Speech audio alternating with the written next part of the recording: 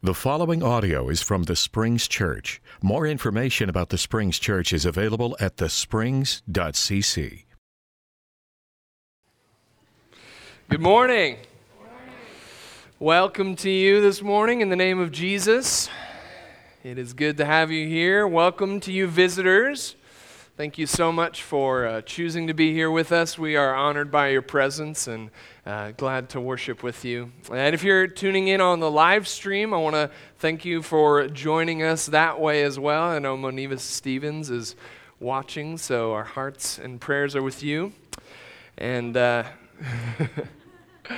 it's good to be here with you this morning. As David mentioned in his elder moment, we had kind of a big thing that flew a little bit under the radar, that we did move our offices, as he said, from over at Bradley Square to up to our new location. So that is very exciting.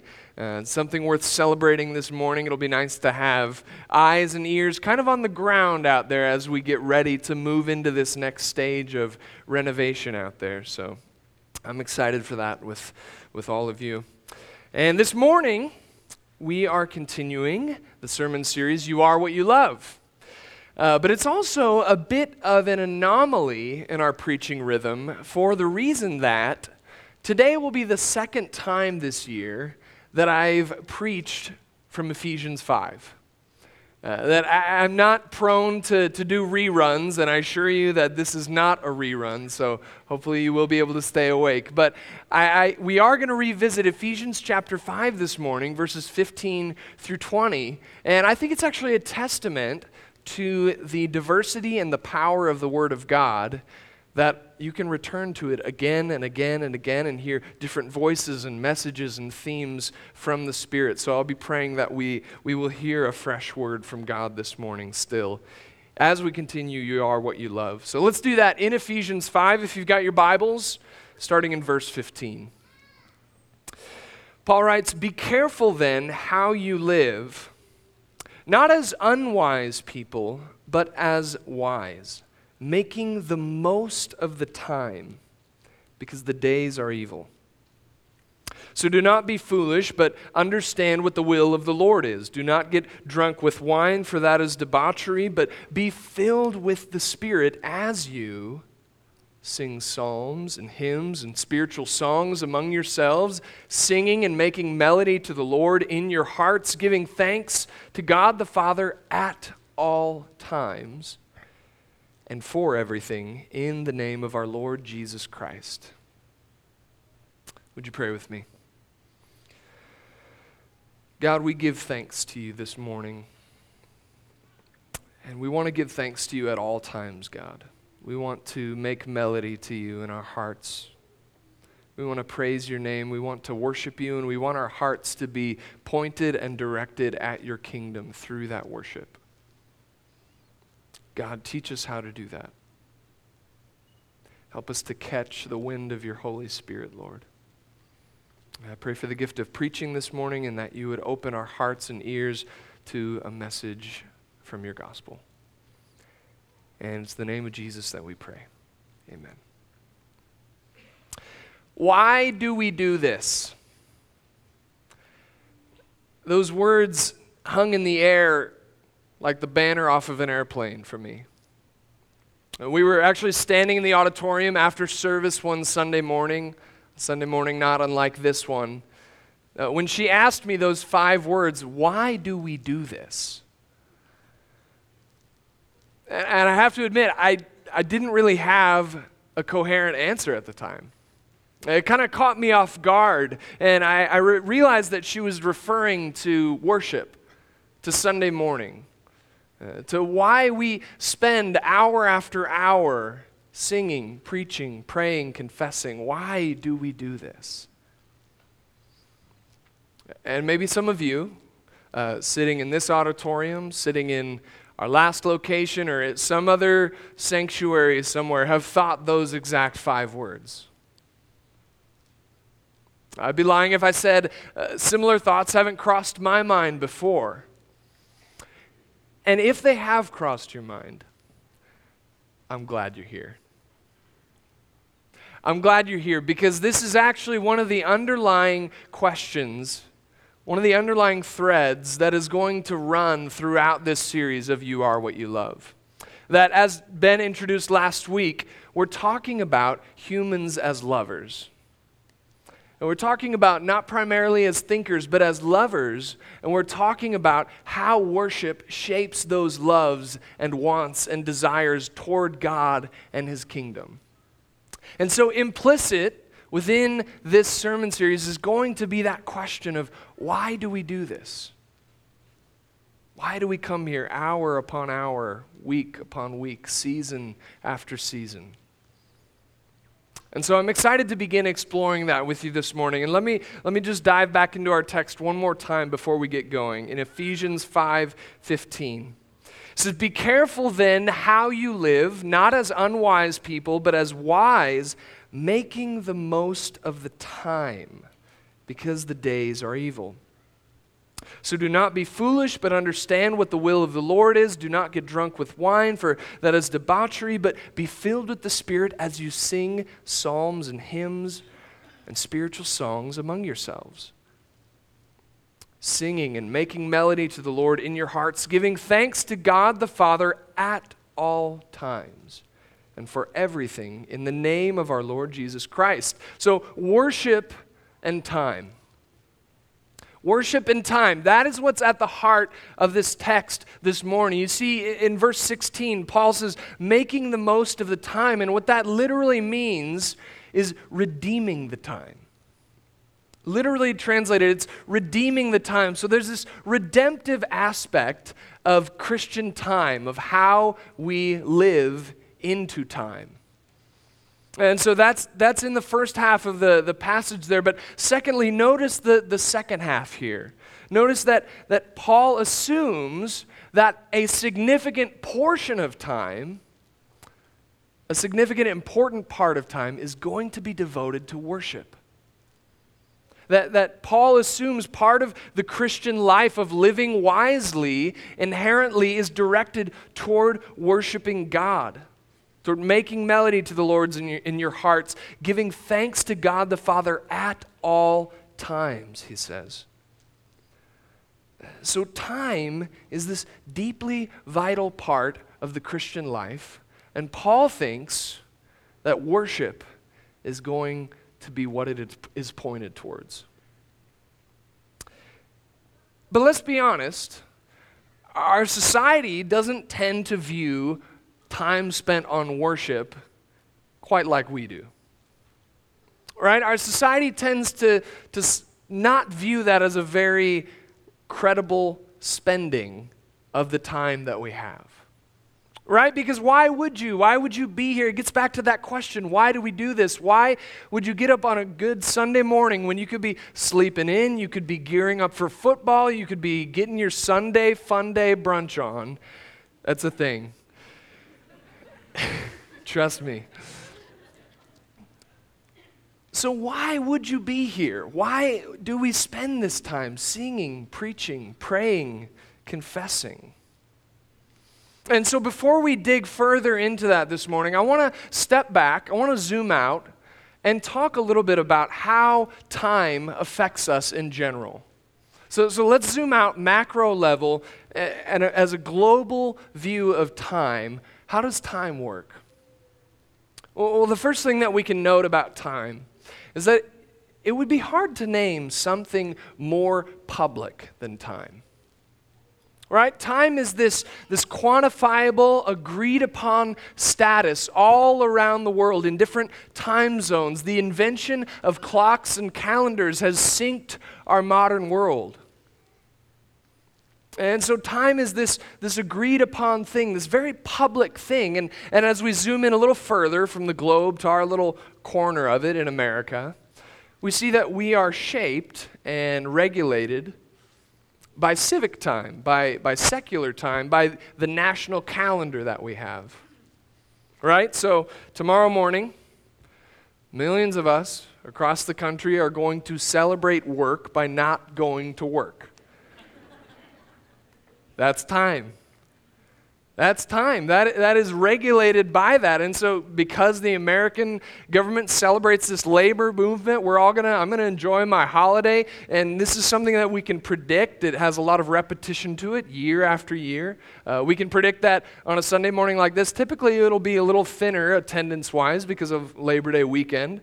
So for better or for worse, that's the way that secular national time shapes us.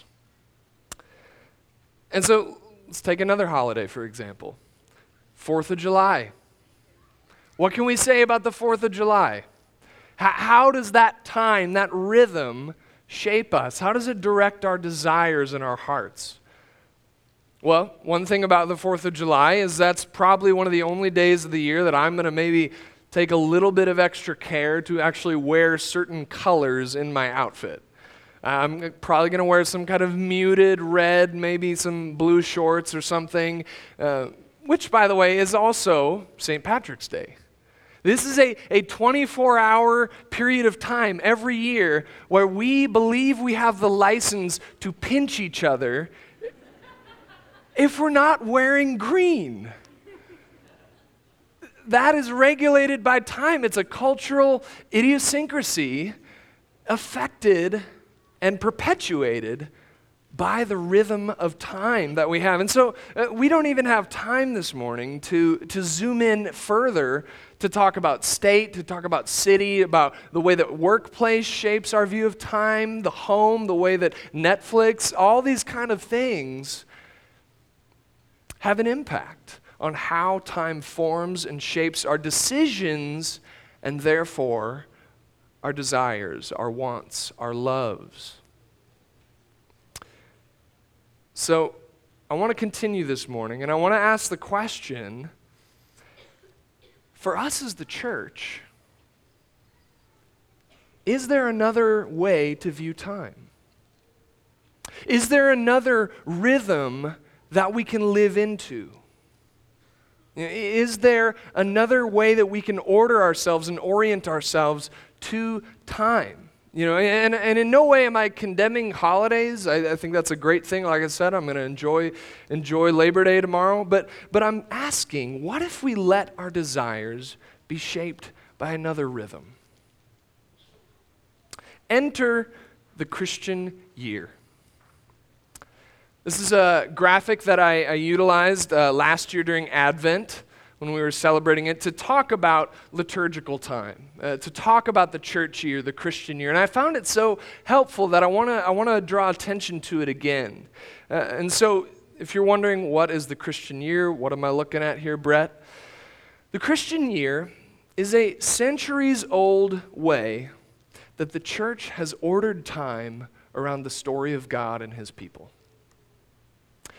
The Christian year liturgical time is the way that the church has oriented and ordered time around the story of God and his people. So instead of basing time on the academic calendar, instead of basing time around the requirements of the Internal Revenue Service, the Christian year organizes time around the birth, life, death, resurrection, and ascension of Jesus Christ. Let's dig a little deeper for a second. Look closely and you'll see that it's divided into two different parts. It's divided into something called ordinary time, that bottom half, which tells the story of God's people. And then the top half, something sometimes called extraordinary time, tells the story of Jesus Christ. So it begins with Advent, and we move through to Christmas, Epiphany, Lent, Easter, Pentecost, and so forth. And so for Christians, according to the church calendar, New Year's Day is not January 1st. For Christians, New Year's Day is the first Sunday of Advent. Right? We've celebrated this a few years in a row. We've celebrated Advent, this time of anticipation, this time that actually calls us back to the advent, the arrival, and the expectation of the arrival of Jesus the Messiah. And so Advent draws us back to that time, but at the same time, Advent is intended to draw us forward to the second advent, the second coming, arrival of Jesus Christ when he finishes the work that God started. So we see that there is this stretching aspect of Christian time, of the church calendar, right? That the church calendar, I'd love to go into the other parts of the seasons, but I think it's more important to focus in right here on Advent and this idea of pulling us backwards and forwards. Because what the church calendar tells us is that Christians are a stretched people. Christians are a stretched people. You see, we have this onslaught of secular time that sort of pins us to the present. Right? It kind of pins us to the present. It's this Twitter feed time, this cable news calendar. It's just kind of this onslaught, this barrage of event after event after event. And so Christians don't reject the present, of course not. We have to take every day as the Lord gives it. But what it means is that we never interpret the present outside of the lenses of memory and hope. It means that we always interpret the present as a stretched people backwards to the coming of Jesus Christ, the actual moment in human history when God touched our history. And it stretches us forward to the time when he will come again and put things right. So, put another way, worship calls us to recollect and expect. Worship calls us to recollect and expect. As we recollect Jesus and all that he did, recollect the acts of God's deliverance and salvation throughout human history, we also expect God's final acts of salvation and deliverance at the end of all things. And so the purpose of the Christian calendar is to point us to that recollection and expectation, to live us into those rhythms of the gospel, to live into the rhythms, to walk according to the birth, life, death, resurrection of Jesus Christ. We are a stretched people who recollect and expect. Now, I don't want you to hear this morning as some kind of sales pitch for the Christian year. You know, the purpose of You Are What You Love is not to put this forward as something that we are obligated to do as Christians. But Ben and I, as we were talking, we wanted to ask that, as we are shaped by time, we have to recognize that some kind of rhythm of time is going to shape us, is going to point our desires and our loves. So perhaps there is a better way that Christians can live into the rhythm of God's goodness. That perhaps the church calendar can be a resource for us. That the church, the Christian calendar, the view of time is not an end in itself, but that it is an instrument that we can use to try and help us live closer to the rhythms of the life and death and resurrection of Jesus Christ. It's an instrument for locating us in the story and movement of God's people. If you're a fan of the Harry Potter series, then you might remember that the character Ron Weasley, his family has this clock, this kind of special clock that hangs in the living room of their house, the Burrow. And the Weasley clock is, like many things in Harry Potter, quite magical. And it's not like other clocks. You see, instead of 2 hands, the Weasley clock has 9 golden hands, 1 for each member of their family. And instead of hours, in place of hours on the face of the clock, the Weasley clock has different locations.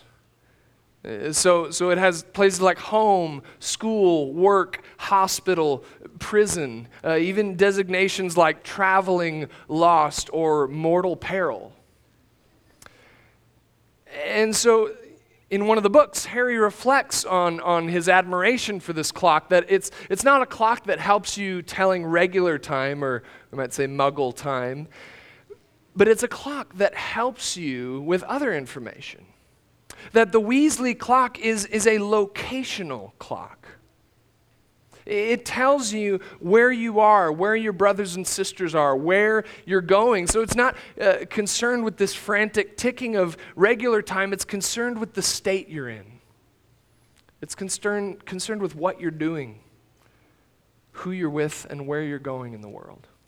So in other words, it's an enchanted clock for an enchanted people, a people living by different information according to a different rhythm. And isn't that just a little bit like the Christian year? The church doesn't march to the predictable tick of consumerist culture. It doesn't march from one purchase to the next. It's not concerned with the demands of the secular calendar. Instead, liturgical time locates you in the story and movement of God and His people. It locates you in the story and movement of God and His people. So the Christian year is about taking stock of your soul's location. It's about expectation, celebration. It's about repentance and reflection. The season of Lent, for instance, is a time where we are called to repent, called to take stock of our soul's location, where we are, where we're going. It's spiritual health, and called to recommit ourselves in the battle against sin and death. So the Christian year is a clock concerned with the state of your soul, what you're doing, who you're with, where you're going. It's an enchanted clock in a disenchanted world. It locates you in the story and movement of God and His people. So I want to close this morning, church, with the same question with which we began. Why do we do this? Why do we come here week after week, Sunday upon Sunday, season after season? Why do we spend this time praying, singing, preaching, confessing? Why do we recollect and expect the deeds of God? Well, I would say that it's because Christians view time not simply as a commodity to be spent. Time is not simply a commodity, but time is also a calling, and it's a calling to the person of Jesus Christ. That Jesus Christ is the gravitational center of time. Jesus Christ is the meaning of time, that as fully God and fully man, He is the intersection of time and eternity. He is the meeting, the collision of heavenly time and earthly time, the meeting, the touching of heavenly time, higher time, and human time. That Jesus Christ points us not to some Renaissance as the center of human history, not to the Enlightenment, not to the year 2000, but that Jesus Christ points us to the center of human history, the cross and resurrection. The gospel. The cross where Jesus puts to death the sins of the world. Where Jesus Christ points us to the purpose of time, and the resurrection where He defeats the entropy of human existence, the sin and death and decay that we find ourselves in. As one theologian puts it, the time of Jesus Christ takes the place of our time, coming to us as a glad message, presented to us as a promise, and to be seized and lived in by us. Christian worship invites us to live into the rhythms of Jesus' life, to recollect and to expect, and to live according to the rhythms of the gospel. So I just want to ask you, have you allowed yourselves to be stretched by God's time? Stretched backwards to what He has done and stretched forwards to what he will do? Have you allowed yourself to be touched by the truly present Spirit of the risen Jesus Christ? Perhaps he's calling you. I think he is. Church, I want to ask you to come and live according to the rhythm of the gospel. Come live according to the intersection of time and eternity and the meaning of it in Jesus Christ. Let's stand and praise him together.